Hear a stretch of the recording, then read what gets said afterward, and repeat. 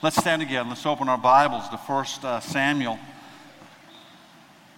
verse 12. 1 Samuel chapter 1, verse 12. I believe teenagers can be great young men and women of God.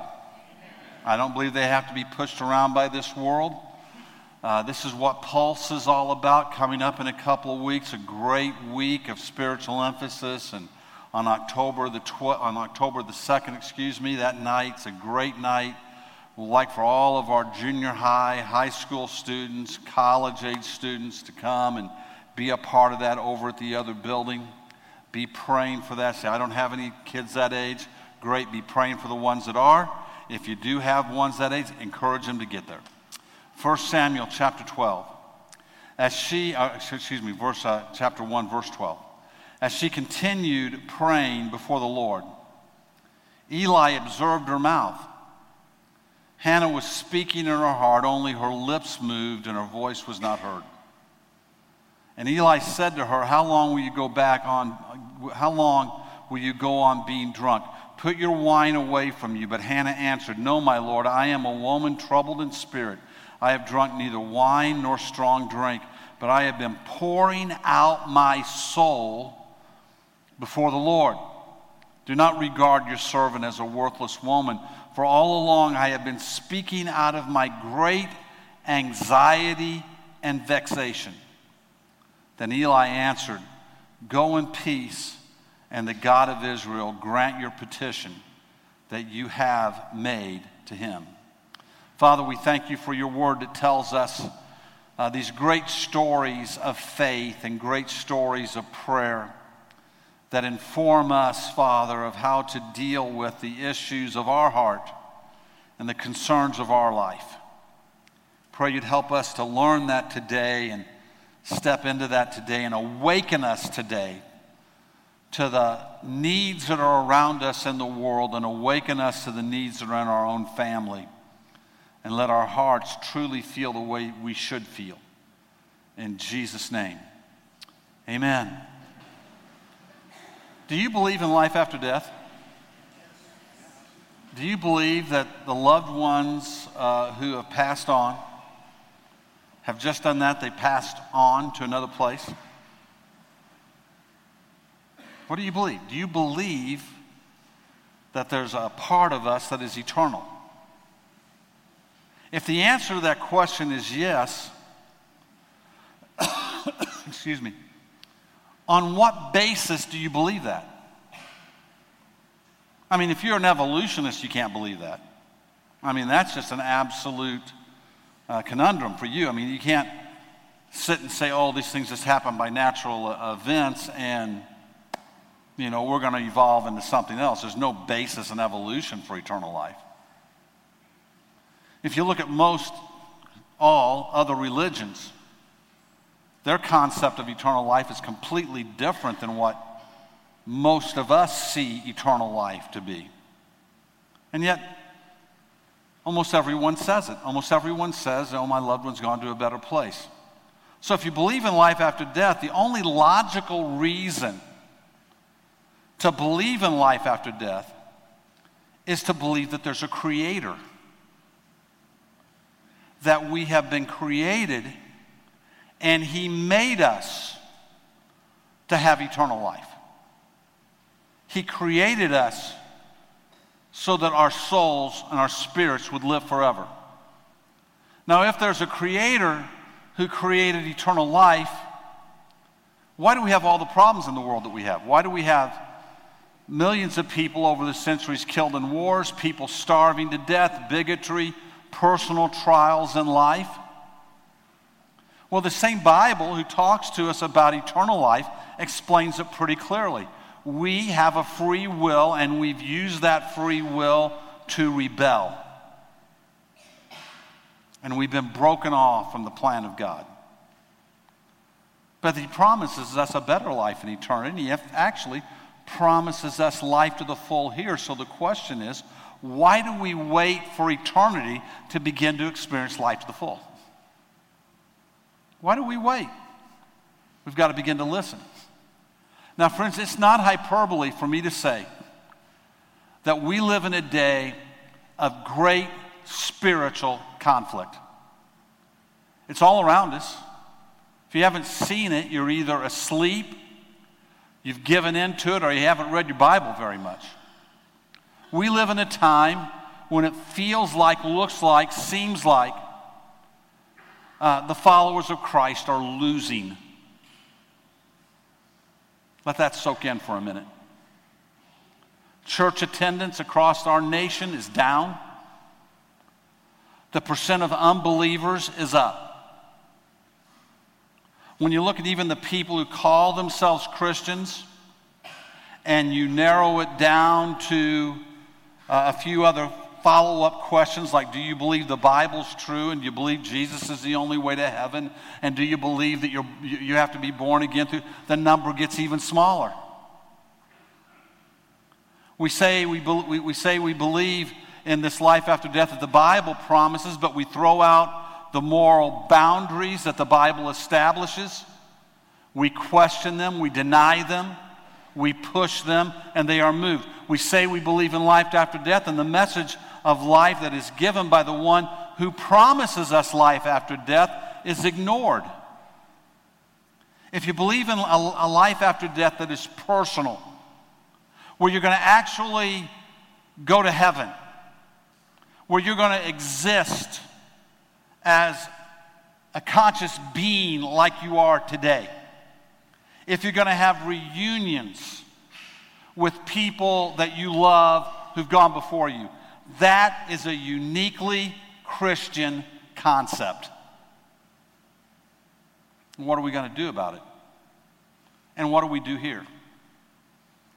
I talk to people this week, friends this week, who look at where America's at, look where our culture's going, and they simply think it's too late.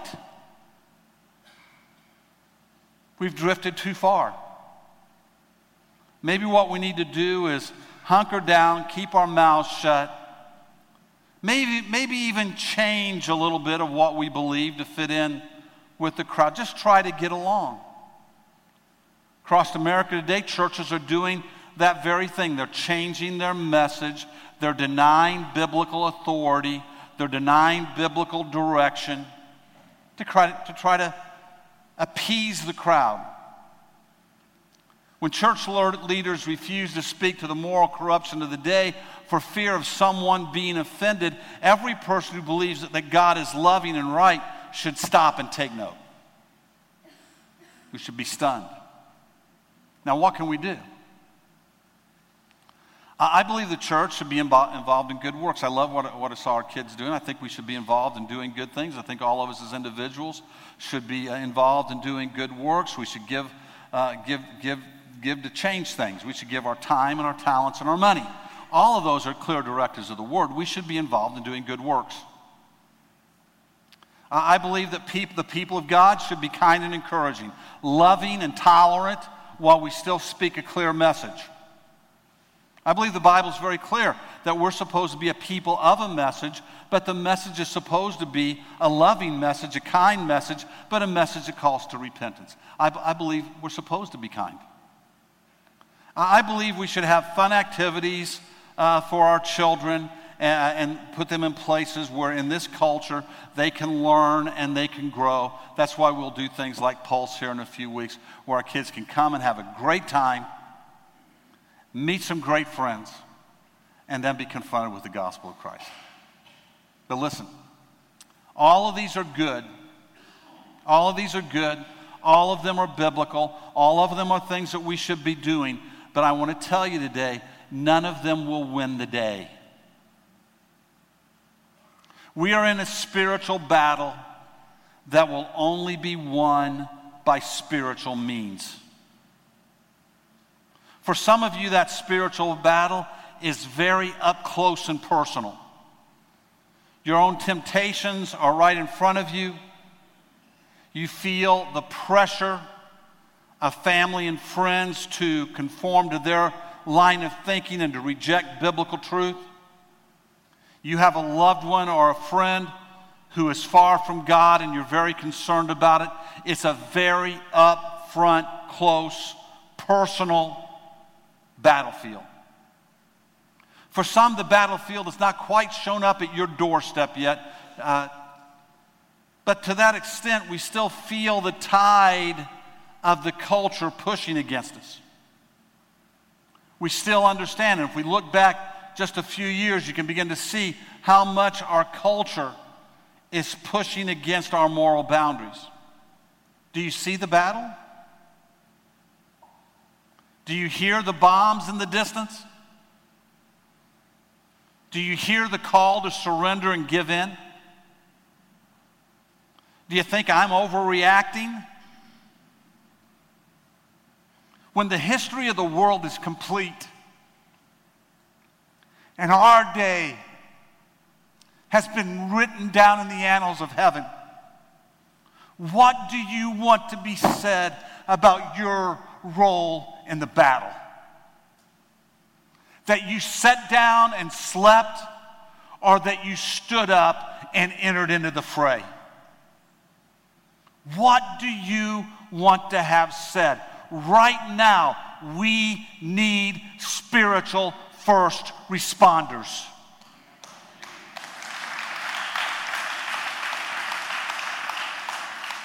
So how do we do that? Well, we just read this first chapter of Samuel. And then we read the story of Hannah. You need to understand the condition that Hannah was in. Hannah was married to a godly man. He was also had another wife, but she didn't have a child. Now, you don't have to like it, but it helps to understand the culture that Hannah was in. In that culture, the woman's identity was completely wrapped up in her children. If she had children, she was blessed. If she didn't have children in that day, in the culture of the day, it seemed like a curse.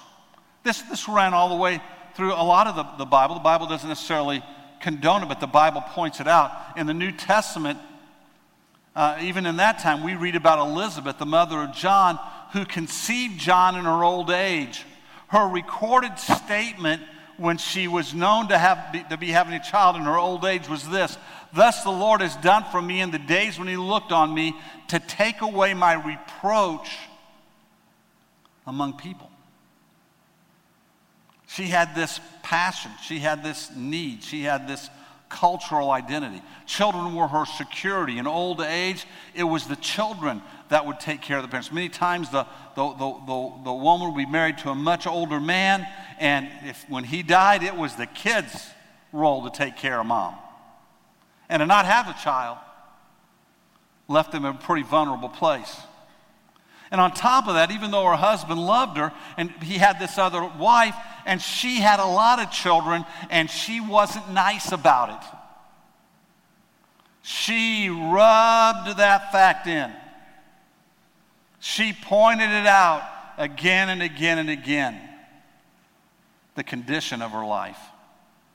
Each year, her husband would take him to Shiloh. Shiloh was the place where at that time in history the tabernacle rested. It was a center of worship for the people of Israel at that point in time. Eli was there, who was the chief priest of the time.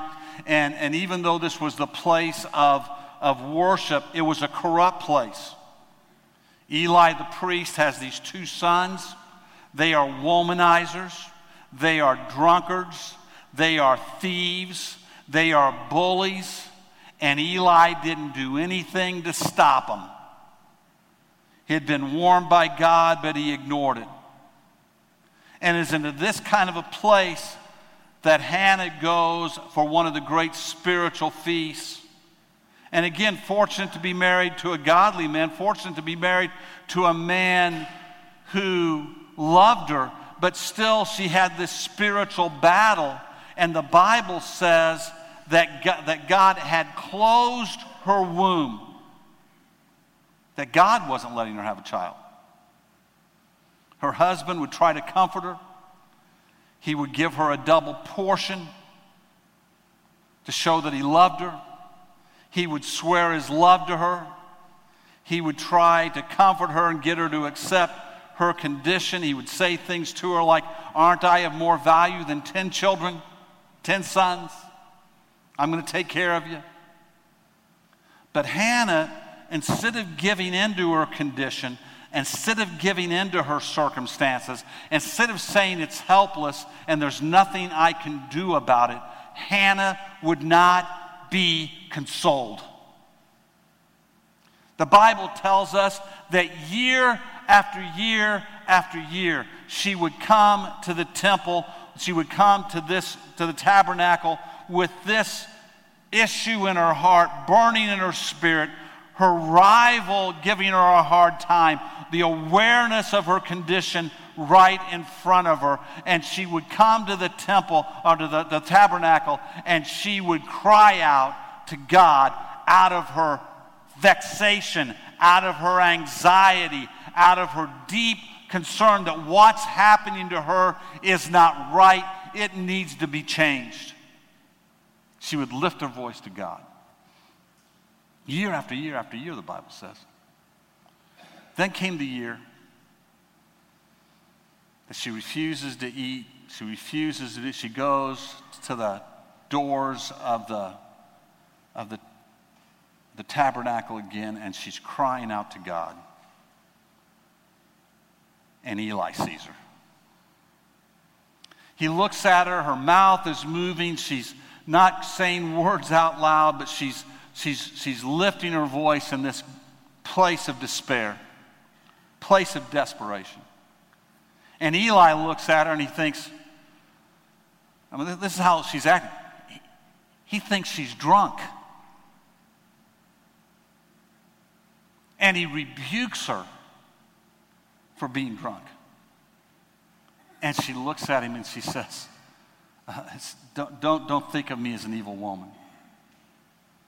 She said, I am crying out to God out of my anguish. I'm deeply distressed. She was feeling the affliction of her hour. There was an emotional feeling of connection inside of her as to what was happening to her life. She pleads her case, and Eli sees the truth, and he speaks the promise of God. He says, go in peace, and may God give you what you want. And God did. Hannah knew what she wanted. We could talk a lot about the birth of Samuel and what that would mean to the people of Israel, but what this boils down to in this moment, in this message, is this. She knew what she wanted, and she knew that only God could intervene. There was nothing she could do. There was nothing her husband could do. There was nothing anybody else could do to change her circumstances. Only God could intervene. And what I present to you today, what I share with you today for this day, is that's the condition we're in today. Do you see the need? Does it stir your heart? Do you understand that it should be different? And it isn't. And there's nothing in our physical ability that can change anything. Engaging in the spiritual battle is not a matter of wishful thinking. It's not a matter of fleeting prayers. It's not even a matter of the acknowledgement of God's will. We enter the field of combat on the spiritual realm with persevering prayer, with heartfelt, spirit-driven, faith-believing prayer. We engage with God, believing that God will answer, that He is a rewarder of those who diligently seek Him, and that there is nothing impossible with God. See, in our circumstances today, we can shake our head and go, oh, this is bad. We can turn the channel on our TVs and watch something else. We can feel overwhelmed and say it's too late. We can even change our beliefs to kind of fit in with the world. Or you can begin to engage in the spiritual battle and begin to pray. This is why over these last weeks we've called to you, make an appointment with God and keep it. Build your prayer list that stir your heart. that brings the anguish and the pain of what's going on in the world around you that maybe is personal to you or that you see in this world, bring that prayer list to God and begin to pray and seek God. Here in a couple of weeks, starting on the 30th of September, we're going to begin 35 days of prayer. We're asking you to make a commitment for 35 days to pray every day. To make a commitment and to engage in the battle. Pray and don't give up until you see the answer. You cannot win a spiritual battle by natural means. We only win spiritual battles by spiritual means. We are invited to engage in the spiritual battle. Paul writes to the Colossians, and at the end of it, he talks about Epaphras. He says who is one of you. He comes from the Colossians. You are a servant of Christ Jesus. And he says he greets you. Listen, always struggling on your behalf in his prayers, that you may stand mature and fully assured in all the will of God. See, we have this great gift of being able to rest in God for our salvation. But resting in God doesn't call us to just resting. Did you hear me? There's an ease about the church in the world today where we just want to go on Sunday morning, hang out on Sunday morning, feel good that we went on Sunday morning, and go about our life, and then throw up a prayer every now and then. We want easy prayer, push button prayer, quick and easy.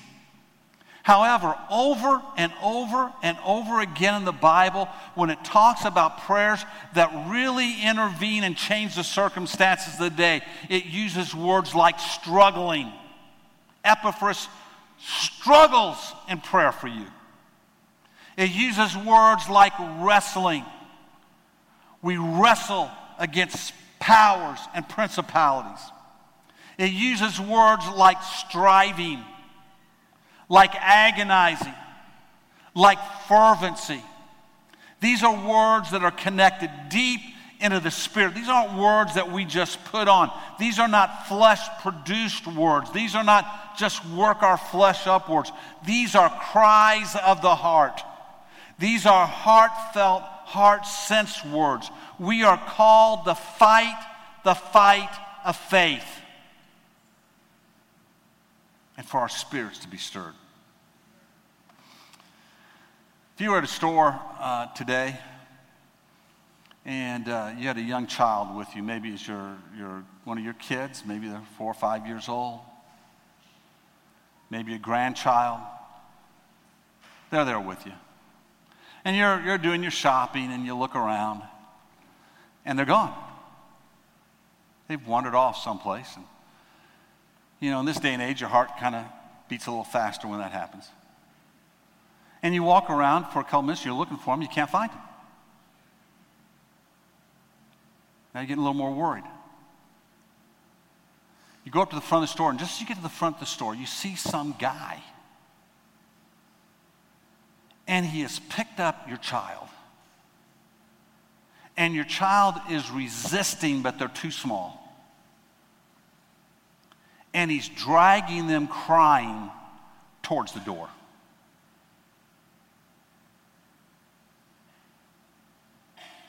Is that the moment for polite conversation?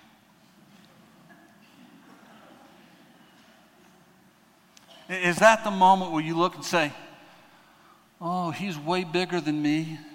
There's nothing I can really do. I can't really stop him. Is that the moment that you look and say, well, I hope my kid gets this worked out? What happens in that moment? Adrenaline begins to pulse through your veins. Your emotions come to this highest peak of protection for this child that you love. You explode in the fury of the moment. You throw caution to the wind, and what happens? The battle is engaged. Oh, friends, I'm not overstating this. I'm not making a big deal out of nothing. It is time to engage in the battle. It is time to recognize what's going on in our culture. And it doesn't matter who we elect president or who's in the Supreme Court. It just doesn't matter. Unless God moves, nothing's going to change.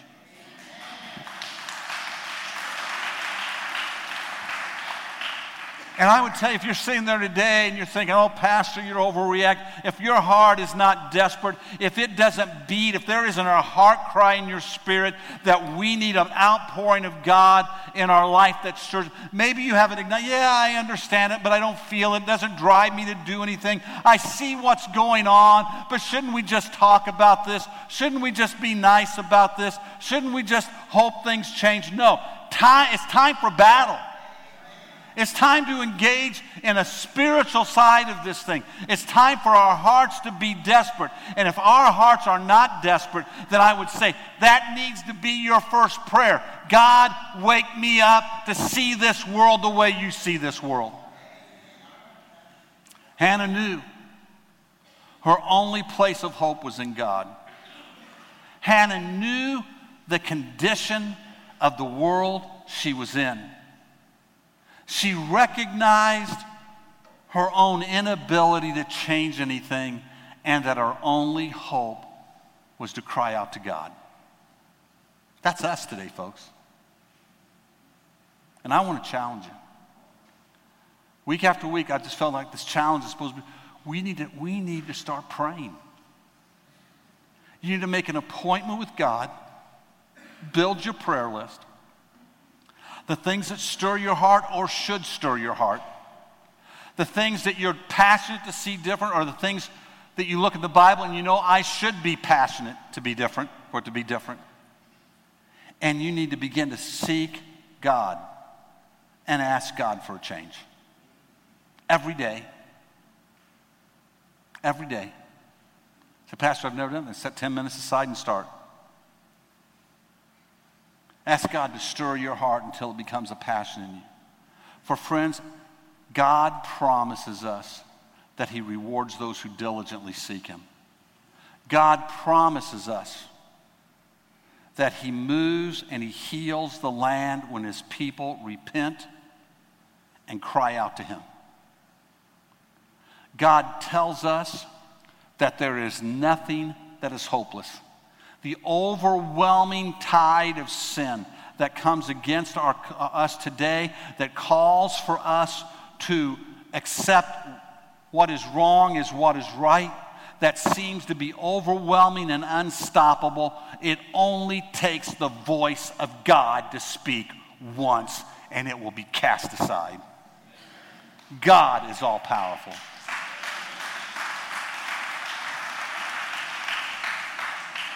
And so the question remains. When the annals of time are done, and the world looks back on the history of America and our country and our families, our loved ones,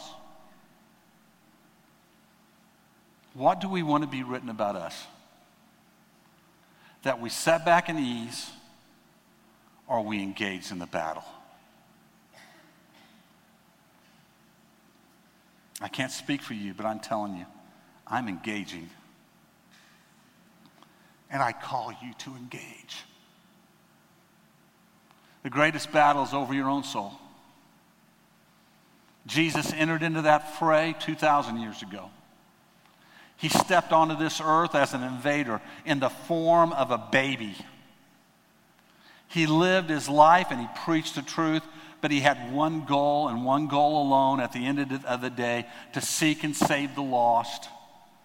And he made one of these places where the physical and the spiritual touch.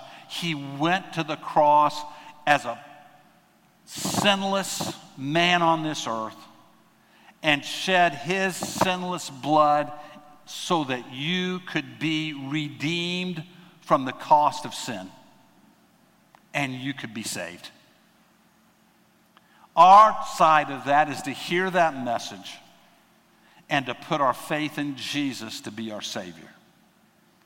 If you haven't done that, He's battled for you. He's won the victory.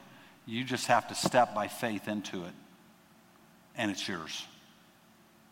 Let's stand together today and let's pray.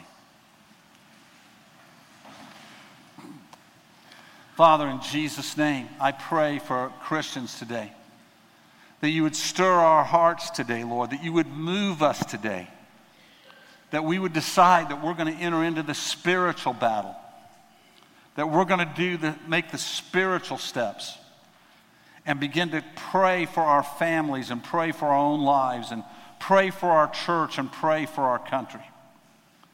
Oh God, we pray you'd put the right heartbeat within us, that our heart would beat for these things like Hannah's heart beat, Lord. Lord, we invite anxiety and struggle, and we invite desperation to come into our heart, Lord, to feel and to sense the way you would feel, so we would be driven to do what we should do in this great battle. Do not let us sleep. Do not let us rest while the tide sweeps our families and our loved ones away. Fill us with your boldness and your courage just to invite people to your house. Fill us with boldness and courage, Lord, to share faith with others. Fill us with determination to learn how to pray, to cry out to you from a desperate heart for your victory. For Lord, we believe victory is in your name, and there's no power greater than you. Stir in us, we pray. In Jesus' name. As every head's bowed, every eye closed. You sit here today and say, Pastor, I'm not sure of my condition before God. I'm just not sure. Maybe you're sure that you're lost, you're far from God. You say today, I want to put my faith in Jesus. I want to make sure my heart is right with Him. We just raise your hand. I'm not going to wait long. We just raise your hand and say, Pastor, pray for me today. I'm looking across this place for anyone. God bless you. I see that hand. God bless you. Anyone else today? Anyone else, you raise your hand and say, pray for me. See that hand in the back? God bless you. Anyone else today? God bless you. Most important decision in life right there. Bless God. Let's all pray this prayer together. Father, in Jesus' name, I ask you to forgive me of my sin and to cleanse me from all unrighteousness. I ask you to guide my life every day. I put my trust in Jesus to be my Lord. I put my faith in Jesus to be my Savior. Now I ask you to help me to live for Him who died for me. In Jesus' name, amen. You know, here's what we're going to do today. I want to remind you that no matter how dark the hour is, no matter how bleak it may be, no matter how far a loved one is strayed from God, no matter how angry they may be when you bring up the issue, no matter how far our societies may have run from God, the convicting power of the Holy Spirit is still powerful. He's more powerful than them, and we need to pray for the convicting power of the Holy Spirit to fall upon them. And we need to believe that God will be victorious. Amen? So here's what we're going to do. We're going to sing a song or so here, and we're going to celebrate. You ready to celebrate? That God is